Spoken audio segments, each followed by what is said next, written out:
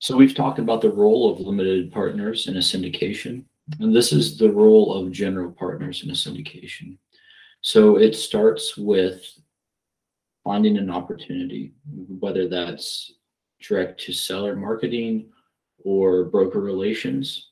Once we've identified that opportunity, Yeah, then we're going to move towards the actual analysis there, which is going to include, our underwriting from a financial standpoint, and then also, confirming or, potentially denying the historical financials of the property, and then moving towards a physical due diligence period where we're going to do an on-site visit with an inspector, make sure our projections there are realistic. Maybe there's something that wasn't, brought up that we need to fix, or something that we didn't currently, budget for.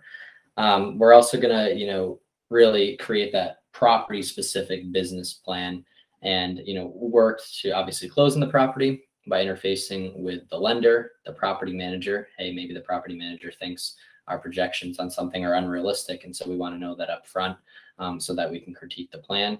And also, interfacing with the limited partners, the capital investors there, to get the property closed.